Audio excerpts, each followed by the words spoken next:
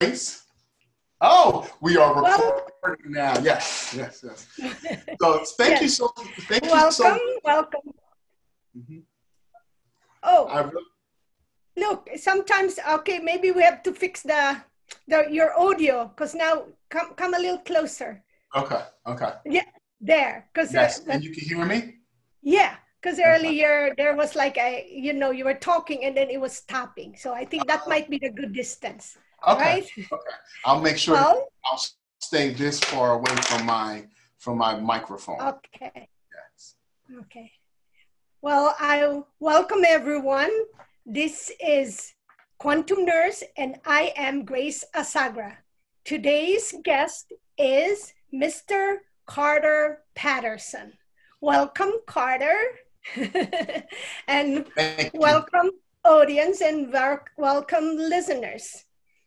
So I'm really happy that Carter had time to spend this episode with us because, he's a busy man, a father, a leader, and let me read more about him.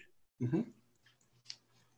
Carter, you are a proud dad and a Mm-hmm. visionary project director with Mm-hmm. more than 25 years of social service and nonprofit management experience.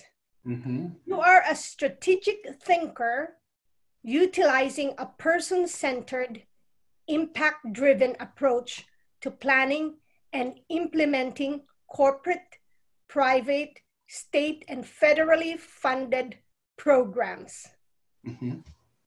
Carter, you also utilize strategic partnerships to increase community involvement, emphasizing the interdependent nature of relationships Mm-hmm. to achieve program success. Your gentle teaching methods are focused on building personal trust to provide a foundation for learning and growth. Your goal in life's work is to create programming that positively impacts the lives of others. Mm-hmm. Carter, you also currently manage more than $1 million in federal, state, and private funding. Yes. As a frequent lead presenter, you speak on creating foundation moments to support the early bond between father and child. Mm-hmm. Your lectures cover multiple topics related to fatherhood, including intentional fathering, Mm-hmm. trauma-informed practice for fathers and families, increasing employment opportunities for men, Mm-hmm. and effective co-parenting. Mm-hmm. You also presented on both local and national scene, receiving invitations from top educational institutions such as Princeton University and the Mm-hmm. College of New Jersey, as well as nationally recognized fatherhood conferences like the Fathers and Families Coalition Conference of Greater Los Angeles Mm-hmm. and the American Public Human Services Association Conference of Baltimore, Maryland. You have received numerous awards from the state of New Jersey and city of Trenton for this work around nonprofit economic development. Mm-hmm. That's a lot. That's a lot. That's just Yeah. 26 years worth of work that helps people. And that's the Yes. best way that I can define it. It helps people. Like I've been helping people for a very, very long time. Well, you mentioned earlier that I have known you and we have known each other for many decades already, since you were Mm-hmm. just 19 years old. Mm-hmm. And I met you when you were working at the health food store, Mm-hmm. and you were also assisting families with children, Mm-hmm. if I remember it correctly. And that's just two of the fabulous things that you were doing as a young man. Mm-hmm. How do you, with all this Mm-hmm. that I now know about your achievements and your Mm-hmm. commitment, how did you transform yourself, Hmm. especially coming from a mixed race background? Yes, yes. Okay, so tell us about it. And also, correct me again if I'm wrong, Mm-hmm. that also being raised with your mom and having an absentee father. Mm-hmm. Wow. So, I mean, that is a lot to unpack. But I think that I was called to the kind of work that I do at a very young age. I remember being at the grocery store with my mother, and we were picking up some groceries, and I remember looking at there was a child in the grocery cart that was in front of us, right? And I remember making faces at the child, right? And my mom said, "Oh, you're always messing with the kids." And then it was almost at that point, at 15 years old, at the grocery store with my mother, I realized that when I always played with the little kids, and I've always had this affinity and attraction to always like with my little cousins and nieces and nephews. And I said to myself, wow, I really get something very deep in my soul around when I help people. And I think I knew then at 15 years old that my life was going to be in service to other people. And so I started off working at a summer camp and working at a summer camp as a junior counselor, and then eventually, moved from a summer camp to a pre-kindergarten teacher, right? And I started to say to myself, wow, this thing with helping other people is very, very satisfying. I always feel like I get paid twice. Obviously there's the financial compensation that they give to you for helping someone, but then there's this very deep and satisfying thing that kind of comes from within. And it's almost like seeing the face of God every time you're able to help someone. That is such a deep sense of satisfaction for me that I continue to do it. And so when you talk about transformation, Grace, a transformation from a young man working at the health food store and still doing some things in the community, like it took me being a father and being responsible for another soul. That's when I began my journey on this real transformation of becoming a loving adult. Because growing up without my father, with just me, my mom, and my sister, was very difficult. It was difficult on a lot of different levels. It was difficult because, we lived in a very poor environment around predominantly Black people. But then every year for 2 weeks, we would go to vacation with my great grandmother in the mountains of Pennsylvania. And we would sell antiques out of a big red barn, right? And like, who would have known that this child from this federally subsidized building in Trenton is now selling antiques out of a big red barn in the mountains of Pennsylvania, and how to understand how to go and travel between those two worlds has been one of the skills that I've developed through life. It has helped me see people for who they are. That I like to think that I see people for their thoughts and their words and their deeds and their actions, as opposed to what they look like on the outside. A lot of times when people ask me about my background, a lot of times, especially as I've gotten older, people think that I'm Spanish, right? And I say, no, well, my mother's white and my father is Black. And, so with it, there's always a bunch of questions that kind of go along with that.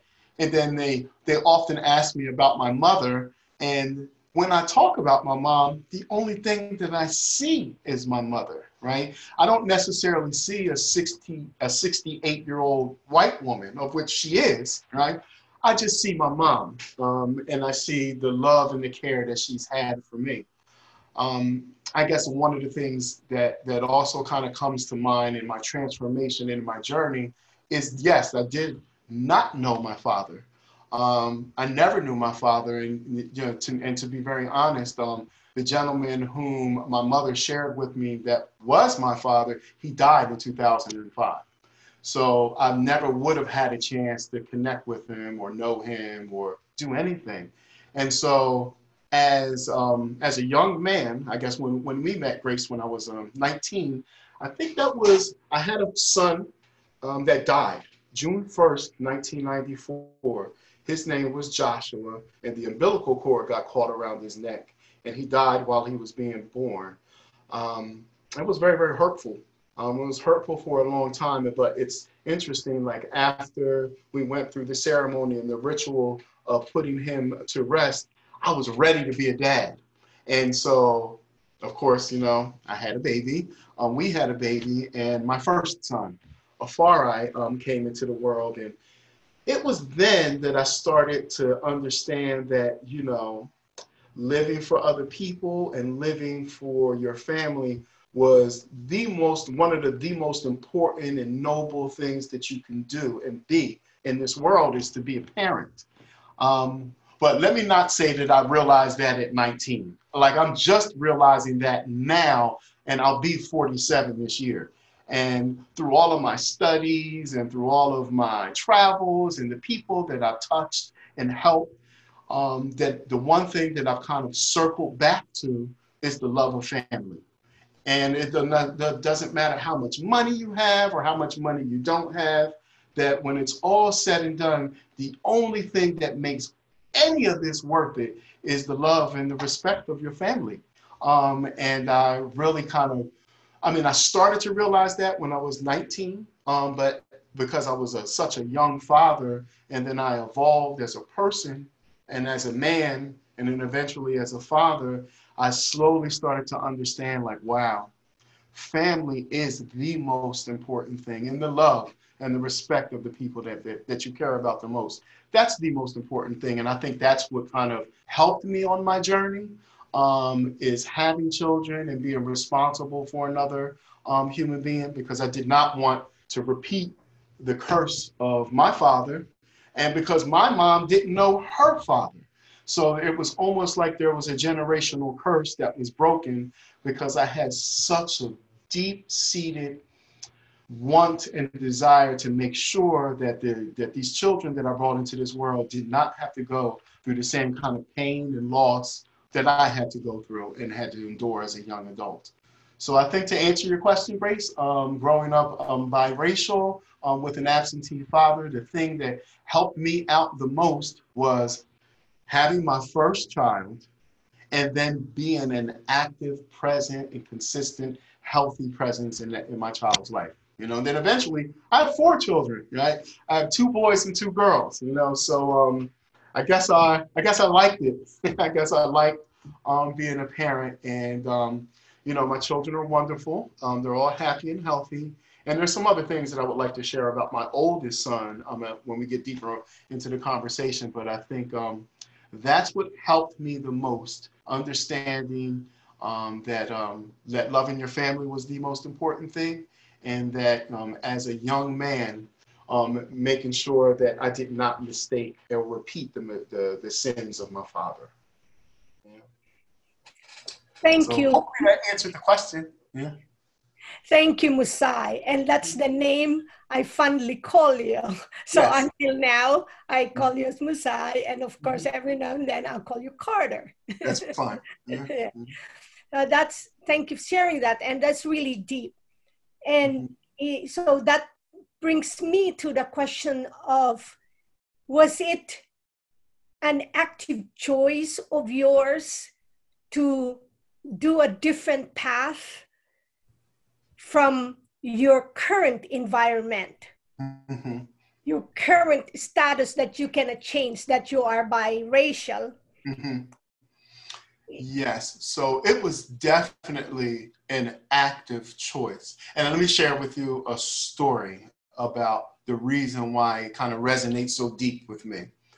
My mom, who, and I don't want to be emotional, but you know, that's what happens when you're telling these emotionally charged stories. I wanted to try out for the baseball team, right? And so my mom went to, hold on, she went to Woolworth and bought a very simple baseball glove. And I said, okay, we're going to go. And I'm going to go, and I'm going to go by myself to the baseball tryouts.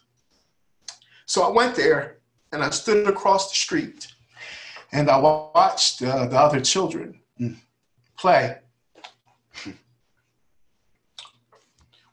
with their parents. And I looked at my glove, and I looked across the street, and I said, no, I'm not going over there because I don't have anybody. So I turned around, and I went home. And then I said to myself, I don't want my child or anyone that's connected to me to feel that kind of pain of loss, of not having anyone there to support you in something that you wanted to do. So I think at that point, at age 9, standing across the street watching the other children with their parents try out for baseball, I decided that I didn't want to inflict that kind of pain on somebody that was connected to me. And that's why. That's why. Yeah. Yeah. So every time I tell that story, I get choked up because it comes from a real place. It comes from a place of pain, and it comes from a place of not wanting to repeat that same kind of father wound that I had growing up as a child, and making sure that my children had the very best version of me possible. And so, yes, it was a conscious choice that I made at a very young age to not give this pain and my trauma to my children. You know, so yeah, that's my story. Yeah, part of it. Yeah. Um, and thanks again for sharing that story. I know, yeah, I feel you, all right? And my heart goes with you. And that's the kind of sensitivity I've known you from the very beginning, you know, Mm-hmm. and we connected heart to heart, energy to energy. And Mm-hmm. so, and even then, believe it or not, I know that you're going to be so successful because I see that passion in you way before. And I know there were all ads happening. And that's why I like you to be here and speak up and share your story. Yes. And you know that because it is a perfect timing to hear about parenting and all other issues happening about parenting. Mm-hmm. In in fact, you can please continue and to give like my question maybe perhaps would be if there is a 19-year-old young man Uh-huh. listening to us right now, what would you tell that young man who might be having similar situation when Mm-hmm. you were 19? Wow. I would say that the to that 19-year-old young man to first accept everything that is happening with the relationship with your significant other and if your person. And in a lot of times I've found that, especially with young people, if they are starting a family together, that it wasn't something that was planned. But to know that that person that you've created, that soul that is growing with inside of your partner, that's something that both of you created, and that the 19-year-old male needs to be just as prepared to be a parent as the mom is. Too many times we, as a society, we prepare young ladies and women to be moms. We do not do the same thing for young men. Young men need to understand that sensitivity, being vulnerable, being consistent, being healthy, being drug-free is a part of being a good parent. So at that 19-year-old man who is having a new child or is thinking of having a baby, that you need to understand that being a father and being a parent is something that it's not something that comes natural. It's something that you have to work at. You have to work at bonding with your child. And more specifically, especially as a baby, like with moms, you know, the baby grows inside of the mother's body. And so there's a connection there. And you know, it eats with the mommy and the baby, they're eating the same and they're sharing, you know, this kind of connection, both the psychic, spiritual, and the actual physical connection through the umbilical cord. And all of this stuff goes through the placenta and it feeds the baby. But just know that dad, the baby also responds to you too. The baby responds to the sound of your voice, especially if it's elevated and irritated. The baby responds to that inside of the womb. So be careful with your words and your voice. And also understand when that baby gets here that there's no magic, right? There's no magic that happens that you're instantly bonded with the baby. No, young man, you have got to reach out, pick up your child, and specifically, you know, skin to skin contact. Take off your shirt and have the baby be next to you. Skin to skin contact so that you can bond with that baby. That is so super important, because you need to develop those kinds of emotional attachments, because that is your flesh and blood. That is something that you guys created.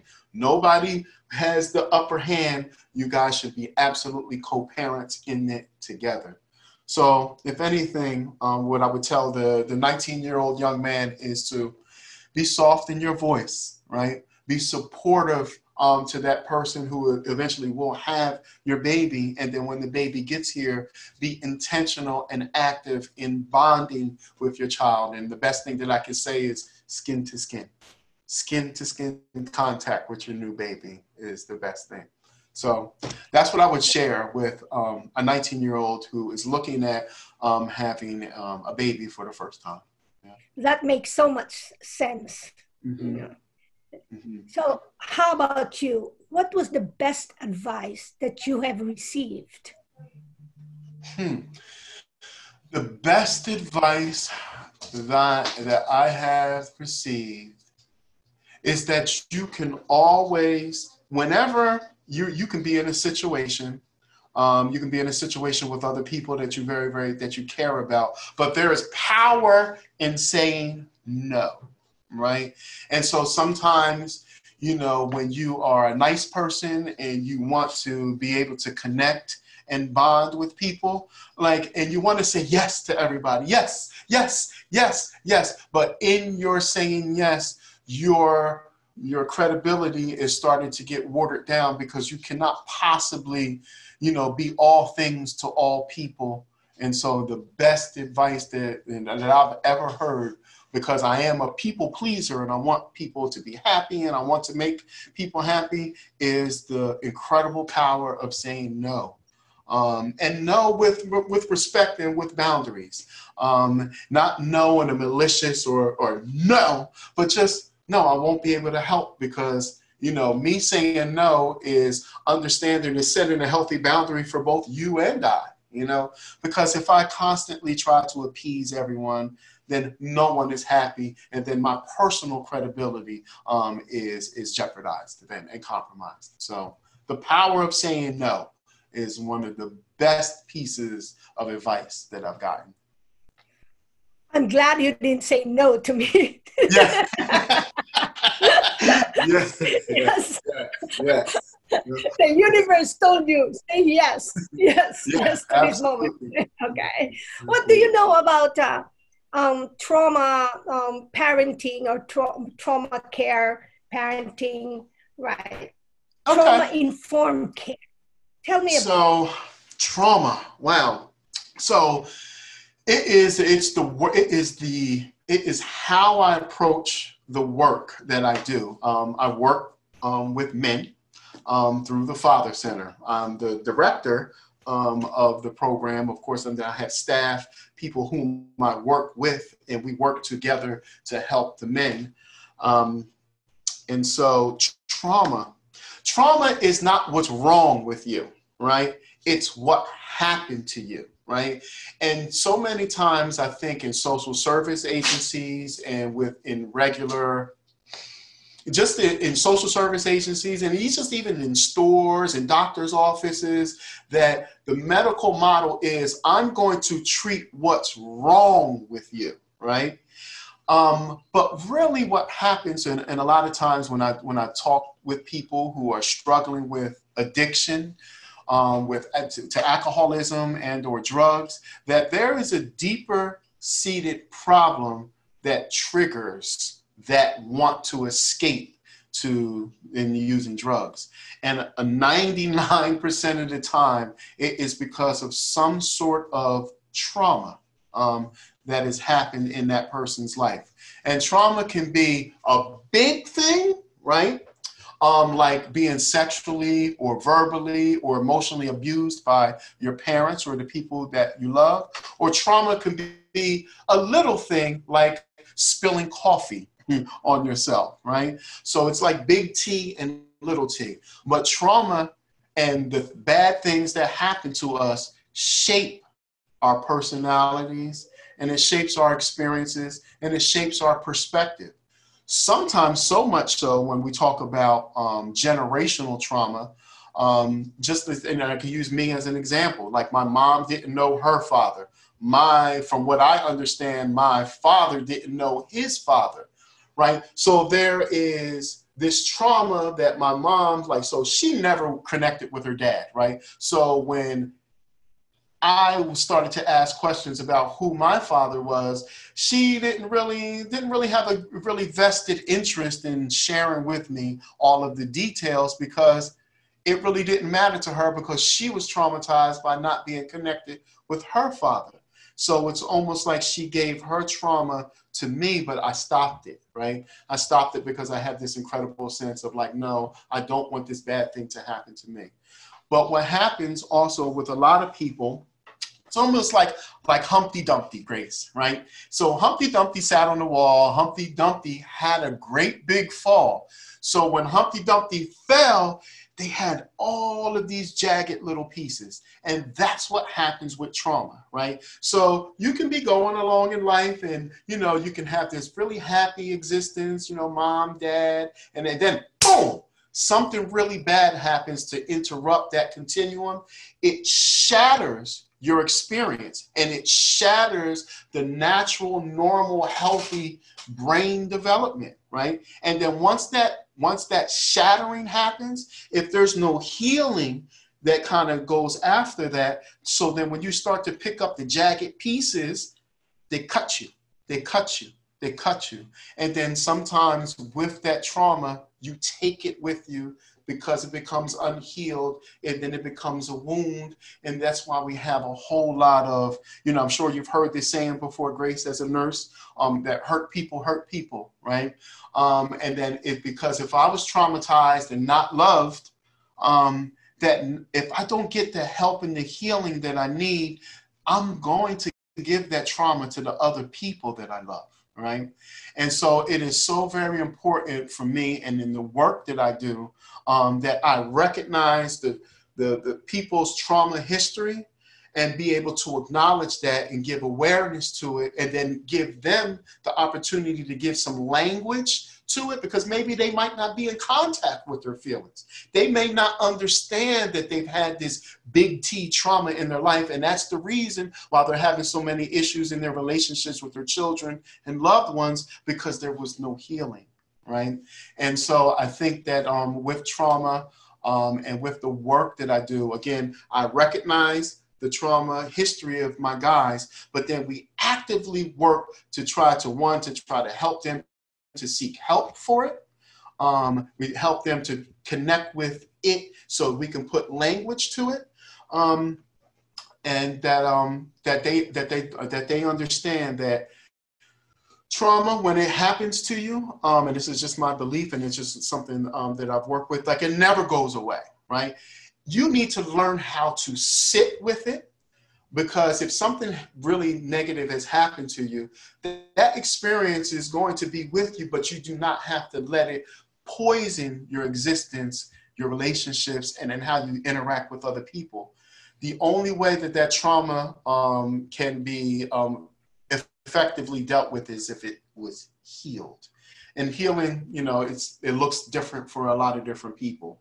One of the things that I would also like to say about trauma-informed care, like, yes, this is my philosophical approach, how I approach dealing with the men we provide support for, but it is very important that that same idea that I have about understanding the guys and that my clients' trauma history, the people that I work with too are so very, very important. So how can I treat the clients and the people that we work with like gold, but my coworker, I steal their stapler off their desk, or the coworker, I'm very short with them, right? And so it should be a 360-degree approach. When someone starts to understand trauma and what happens to other human beings, I would think that compassion would say, you know what, I'm not just going to treat the clients this way. I want to treat everybody in my life as if they've had this trauma history, because we've all had bad things happen to us.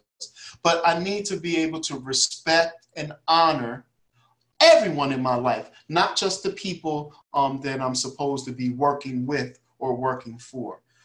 So that trauma-informed approach for me is 360 degrees. So it not only it reaches to the people that I work with, but my family and friends, and then also the clients as well. So I guess hopefully that answers the question. Yeah. Yeah. That's powerful. Because in holistic medicine and holistic nursing, we understand or we recognize that every physical ailment or physical complaint actually has an underlying emotional trauma, if I may say, but it could be little or it could be big, as you emphasize. And in holistic medicine and healing ways, yes, whoever is doing such compassionate care and responsibility like you do, must also be aware to have that, as you call, the 360 degrees of compassion, or else, because that's the one that fuels us to continue what we love to do in the service for others and for ourselves. Now, but what do you say? How do you help someone who they may have a difficulty of even recognizing or maybe denying that there is a trauma in their lives? That's why some behaviors are a little bit questionable or challenging for them.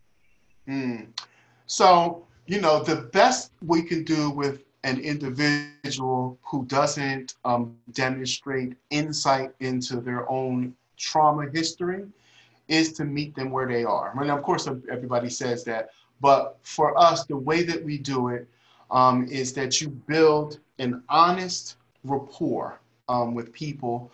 I think in this work, you know, all too often people who, your social workers, your psychologists, your psychiatrists, and even your nurses, right? There's this professional distance that they must have, right?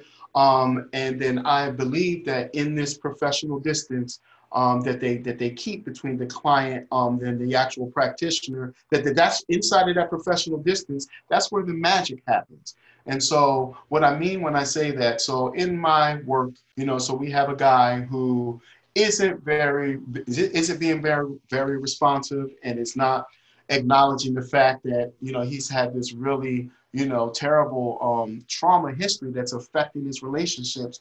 The best thing that you can do with a person who doesn't demonstrate that insight is to build trust, right? And what I mean when I say that is like you build trust by when you meet with them without without pen, without paper, and you just sit and you have an honest conversation with them. And a lot of times, not from that person is sitting in front of you. What I found that works with me in my work is that if you sit next to the person.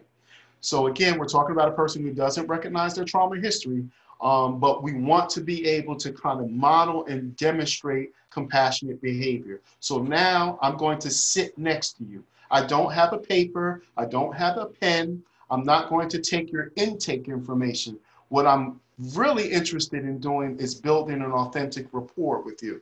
We talk about your name, and then a lot of times when I talk about that professional distance, I say to my staff all of the time, you have got to put skin in the game.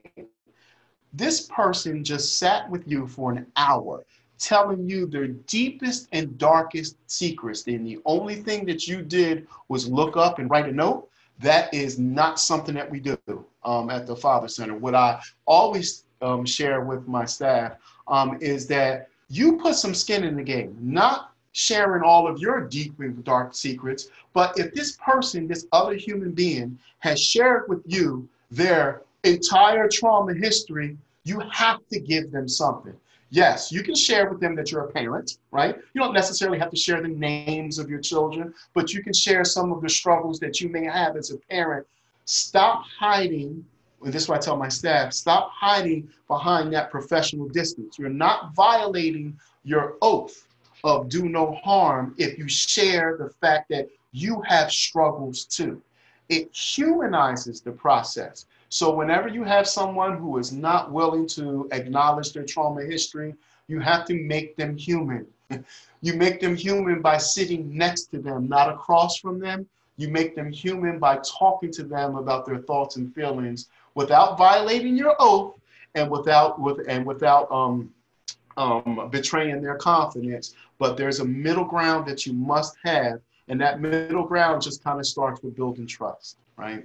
And so that's how I would work with someone who did not acknowledge their trauma history, is that I would make that person as human as possible. You know, I would talk to you, follow up with you, give you information, not require that you make any kind of appointments the first or two times that we meet, but again, treating you like a human being as opposed to a client and or a case number.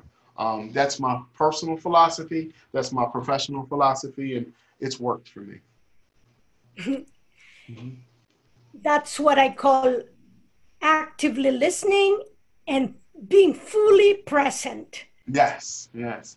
And that brings me to my history in the Philippines as a community-based health nurse before I came to the United States.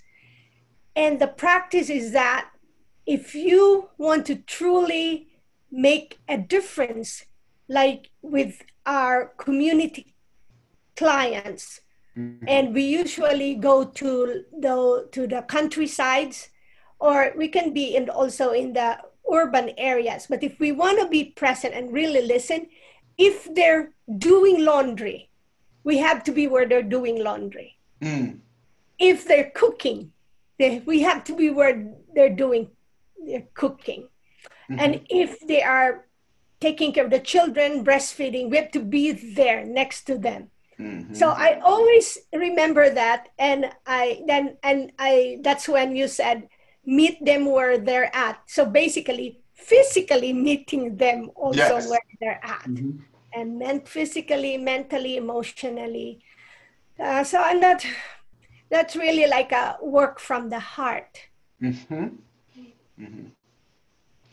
That's where, you know, that's where most of my work and my thoughts and the research and the approach that I take is all from the heart. And I usually preface a lot of things, especially when I'm in my staff meetings, and I say, you know, this, guys, it's going to sound corny, but I believe it's love, you know. And I remember we talked about this a little bit, Grace, and it's love, you know. And if we kind of start off with that very, very powerful emotion, I mean, it kind of leads to it leads to a bunch of different, very positive things when it's properly applied, you know. Love, you know. And I know my staff, sometimes they get so sick and tired of hearing me saying that, but I'm like, it's it's who I am, and I think it's one of the guiding principles that has made me successful, and it has made me I definitely think that I'm a good dad, and I think that with me kind of sharing that kind of that love and that consistency with my parents, with my children, that it returns. It returns. If you pour into them, and they give it right back to you, especially if it's authentic and it's pure. Yeah. Dr. David Hawkins, he passed away already, but he became so popular because he was the pioneer of one of the biggest consciousness study. And Mm-hmm. what he became so popular is his approach of calibrating values or emotions or behaviors. And Mm-hmm. in his most famous work is Power versus Force. And he Wow. calibrated 500, really, it was like one of the highest calibrated value. And Wow. yeah, so I'm sure those who know about him, and even those who don't know, love is love. Sometimes Yes. it's, and it's not, it's, we don't even have to define it, because it is just it's more than a feeling, it's Mm-hmm. more than a practice. It encompasses everything. And Yes. but one the two couple of days ago, I had my guest, and she's an elder, and Mm-hmm. as she said, lately, Grace, all I could think of is just be love.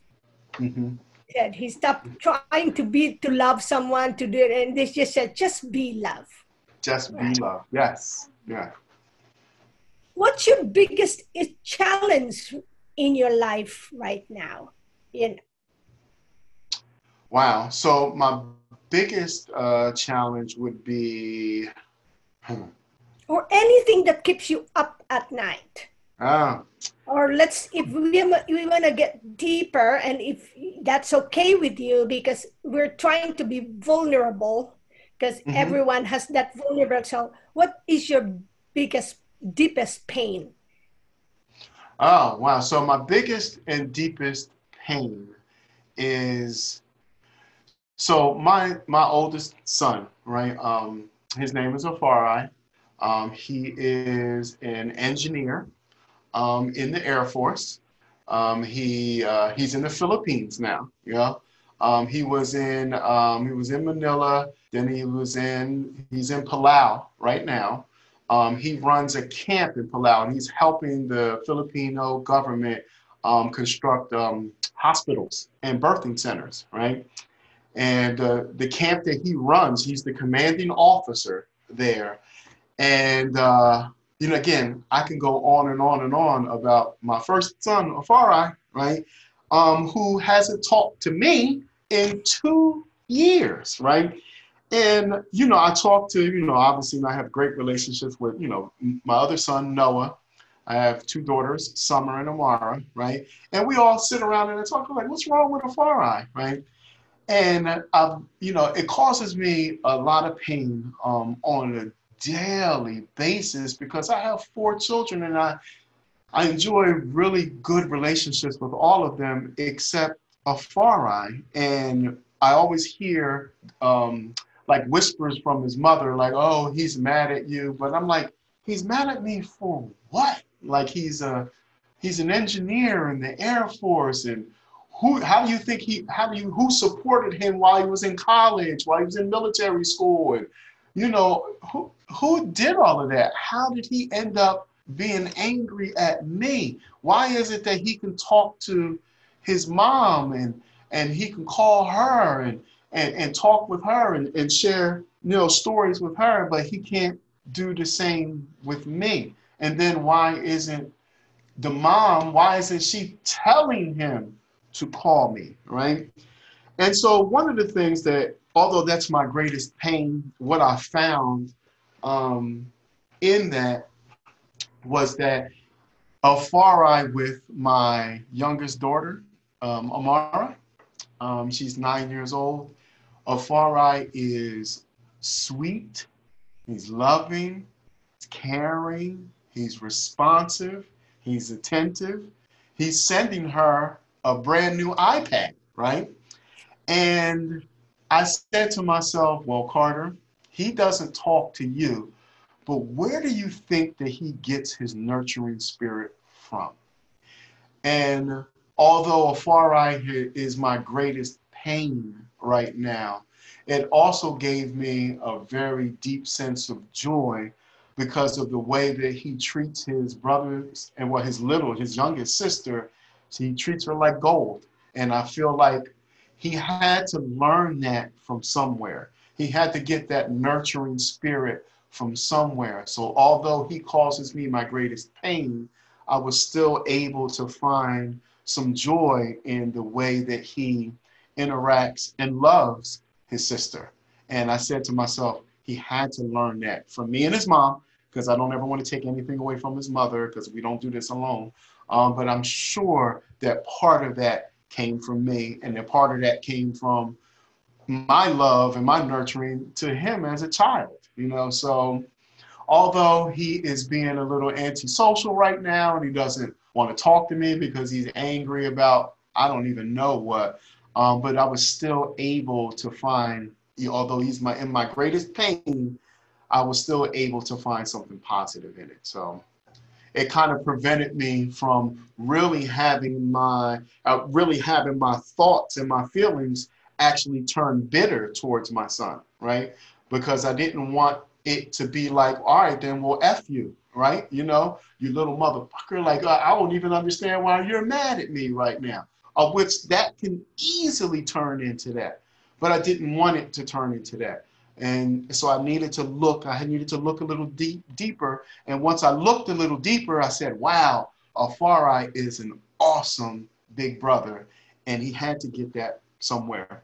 And he got it from me and his mom. So that's what makes me feel better, you know. But yes, that's my greatest pain is my oldest son, you know. Yes. Well, they said that nothing stays forever. Yeah. So Yeah, that's it what I've may heard. just be a matter of time, maybe short time, maybe a long time, and maybe for nothing is Right. forever really. So Well, I and hope not. He'll I be 25 on Sunday. wow, Yeah. happy birthday, Afara. Yep. Happy birthday. It, relationships, life, there's still so much mystery in relationship and in but it's nevertheless, it's still magical because Yes. that, and as you describe him, that love is shows there, still shows there. So, and Mhm. you know, all parents, I believe, have certain issue, whether small or big, again, with children. Whether they Mhm. have one child, I even told my sister, I think it's good to have more than one child. I said, no, you can't really say that because all the because she's got five, I have one, because it doesn't, it could be all five you may not be talking to. I says, Right. oh, okay, thank you for reminding me that. So you just don't know. But yeah, but I, in the Filipino culture, because those who are older, those who have gone through all the experience, needs to be more patient because they're the children, our children, are still going through that stage, and like we've Right. been there, done that. So here we are, and we continue. So it's all good, I believe. Oh, As I absolutely. said. And one of the things also that I remember about you, and for your self-care, you had a lot of enjoyment in camping, in Hmm. bike riding. Hmm. All just about nature. Hmm. So talk to me about love of nature. Oh my gosh. So, so Remember, I'm asking this question because these are all like available for dementia caregivers or whoever is a caregiver who might yes. be looking for something to, as a stress relief or whatever that love of nature will do? Mm. The love of nature it saved my life. It continues to hold me, and it continues to show me how wonderful God and the universe is. When I go, even if I was to take a walk in the woods, and it depends upon what type of woods, right? So you have new growth, which are in most of the state parks, but I've been to different parts of the country where they have what they call primordial forests, or the first forest, or forests that have trees that have been around for hundreds, if not thousands of years, that when you are in the presence of nature, I believe that you are in the presence of God, because everything that is there was made naturally and grows by the sun. I believe that plants and animals, and specifically plants and the trees, are sentient beings who breathe, who give oxygen to this planet, who in turn gives life to us. So with being present in nature, even the air is different. The air is, I would think it would definitely be cleaner. Scientifically, it's cleaner because the trees filter out the carbon dioxide and give off oxygen. The smell of nature, the smell of rotting leaves, is like perfume. It's like an aroma to me. To the smell of wet soil, you know that the smell of wet, deep, dark earth. You know that things grow in that. Food grows in the deepest, darkest, blackest earth. Um, trees breathe, right? And they give us oxygen. Um, wow. So my love of nature, I mean, obviously it extends to the love of trees and being in the presence, but then being able to move through those natural spaces is also something that's been very interesting to me. So I move through those natural spaces. I can walk through those natural spaces. I can ride my bicycle through those natural spaces. And one of the things that I've started this year, like really in earnest, and that is really taking my canoe out on bodies of water, right? And so being connected to the water, being connected to rivers, streams, and creeks, it's opened up a whole different world for me. I know that when you are present in nature, on a boat, in the middle of a lake, that is the closest that you can get to heaven on earth, for me. It is the closest that you can get to total peace and total stillness. It's the closest that you can get to being around things that are pure and untampered with, because you're talking about trees and flowers and the plants and the soil that gives rise to the trees. And so the love of nature is something that I've had, oh my gosh, ever since I was a child. I remember when my mother sent my sister and I down south to Alabama to visit with relatives down there with my sister's father's family. And, of course, we were playing around, but then who got lost in the pasture? I got lost in the pasture because I looked on the other side of the gate. And what did I see? I saw all these rolling hills. I saw little patches of trees. And I guess I was 7 at the time, I said to myself, I want to go out there. I want to explore. So it has always called to me. I've always been very drawn to it, because I know that in those spaces that I have gotten I've been inspired the most. I have a favorite tree that I sit under at Princeton Battlefield Park, right? It's not on the park where the columns are, but it's on the other side, and it's 3 trees there. And again, I've written speeches there. I've written letters there. I've read wonderful stories there, just on a blanket under a tree, and it has been the most positive and calming and relaxing things that I've done as far as my self-care and really connecting and staying connected with nature. Um, Again, but the thing that I'm most excited about this year is being able to is connecting in the water, right?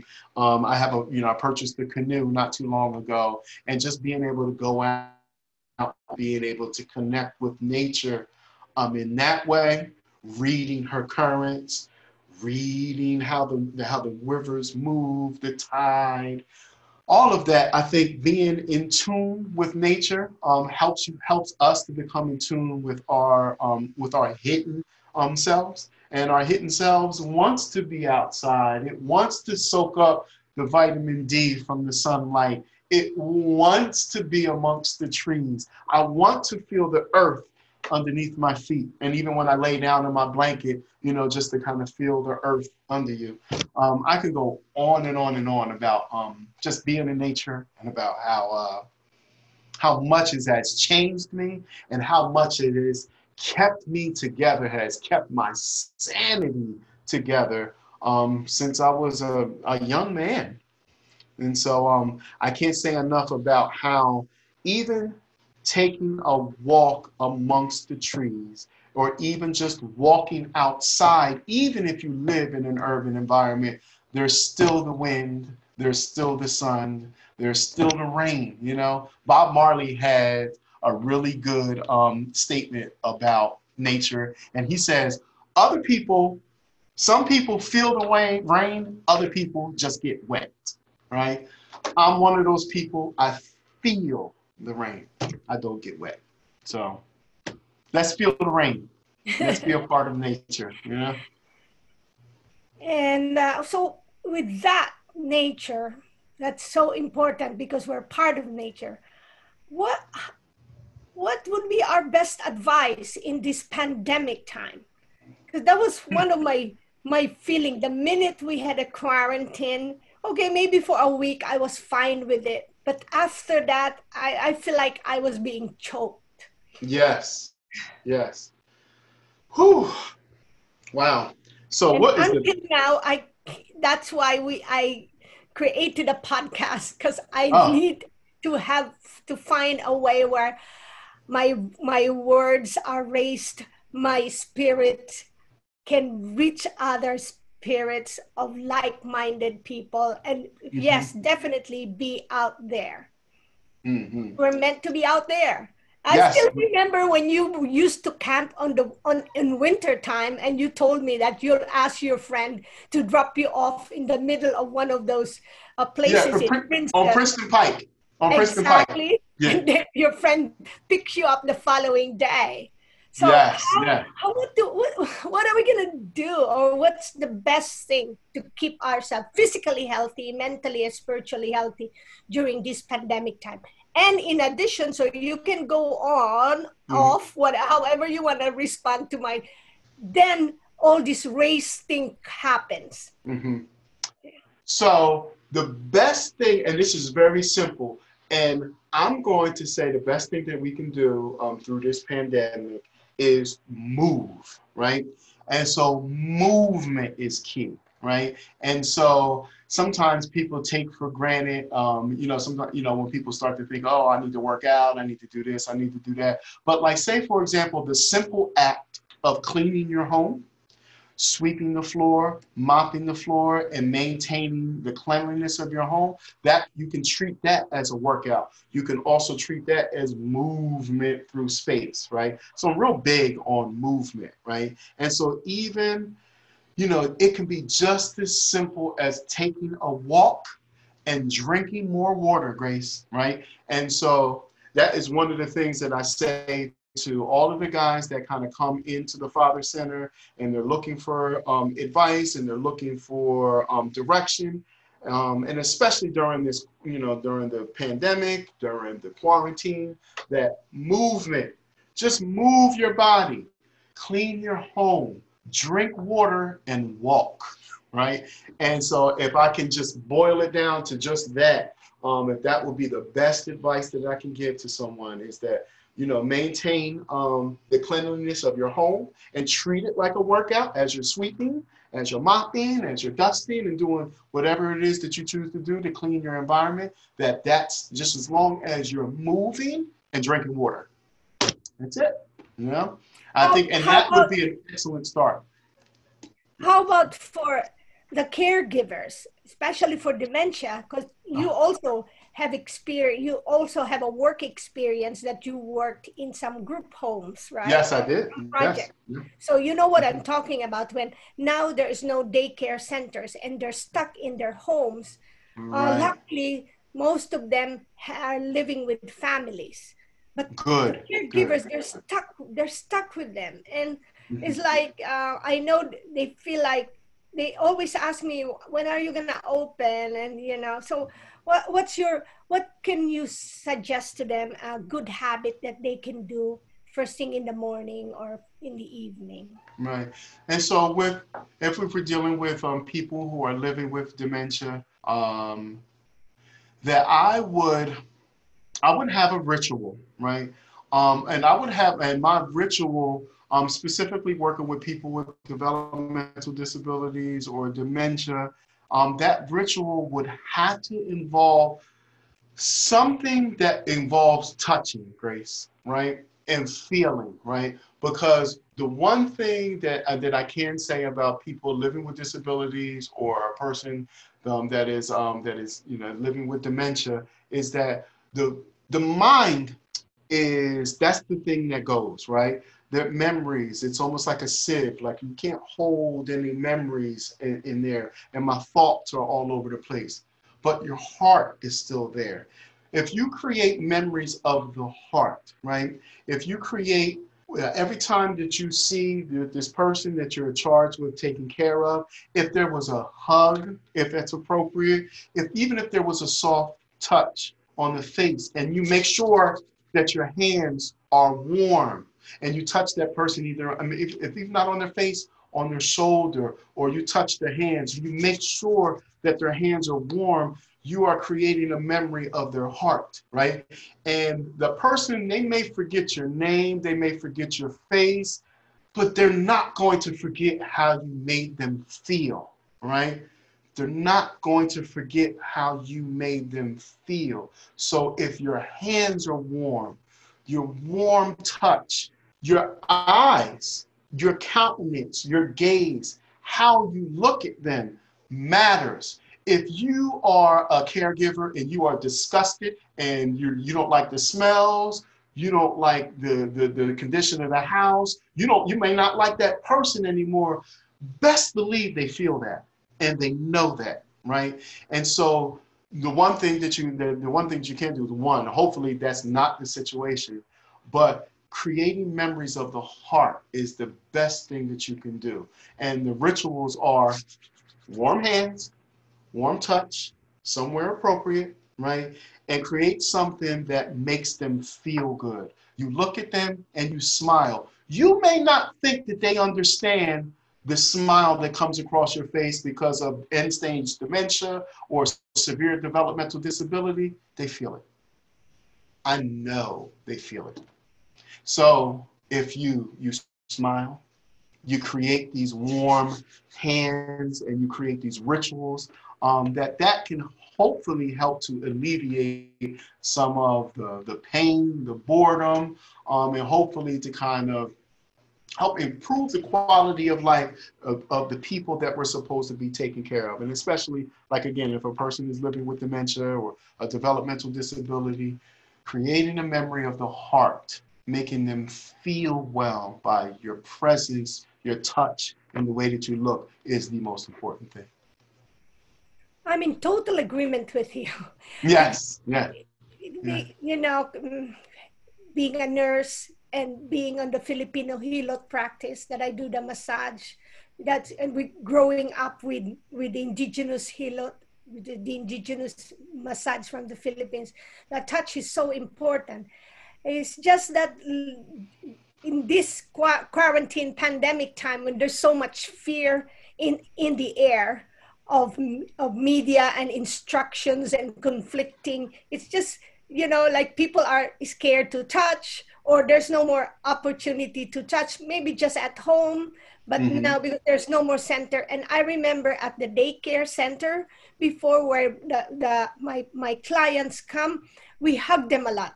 And we Yeah. always say that could be their best hug. There could be their only hug for the Yes. day. Yes. Yes. So we keep that in mind. So I'm hoping that at some point things will change and we could have that safe place for the elders again to have that. Okay, Yes. that hug, that smile, and yeah, making them feel, touching their face, just a beautiful thing. And that's what you think. Great advice. And let's see, what's your ritual for yourself in the morning and in the evening? So in the morning, what I do is I like to what I call set my intention for the day. And so it is literally me sitting with my feet flat on the floor in a relaxed position and being very present and thinking about what my day looks like, the things that I intend to do for the day, and then almost programming my mind to say, this is going to be a good day, right? So that would be my ritual in the morning, is setting my intention for the day. What I do in the evening is, and it's just a simple, if I didn't do any strenuous physical activity, I take a shower, right? But if it was just a regular day and I'm just going to go to sleep after my day, I always wash my face and hands. But I do it very present. I'm mindful, wash my face and hands, right? So instead of, right, I'm there, I feel the soap, right? I feel the soap on my hands. I wash the back of it. I feel the warmth of the water wash over my fingers and my hands, right? I rinse that off, and then I feel the water go onto my face. And so that being present while I'm washing my face and hands helps me calm and almost filter out some of the junk that kind of happened during the day. And then I can leave it down the drain after I'm finished, So it is setting my intention in the morning and mindful face and hand washing in the evening. This is fantastic. I enjoyed our time, and Yes. We can go on and on. We'll Yes. set it for another time. Yes. But just briefly, where do you see yourself in 5 years? Wow. So professionally, I see myself continuing in the work that I've done, but I want to be able to expand my work so I work for this organization called the Father Center. I would like to see the Father Center replicated in every state or in every urban center where there is a large concentration of people. So basically in every major city, I would love to see something or some sort of version of the Father Center to kind of help men and the young men prepare to be better dads. And because the idea is that if we prepare to be better dads, we have better children and we have better people, and so we'll be a better place to live. Personally, so I would have liked to have completed a triathlon. That is, I want to swim 2 miles, I want to run a full marathon, and I want to bike 100 miles. So that is a personal goal for me.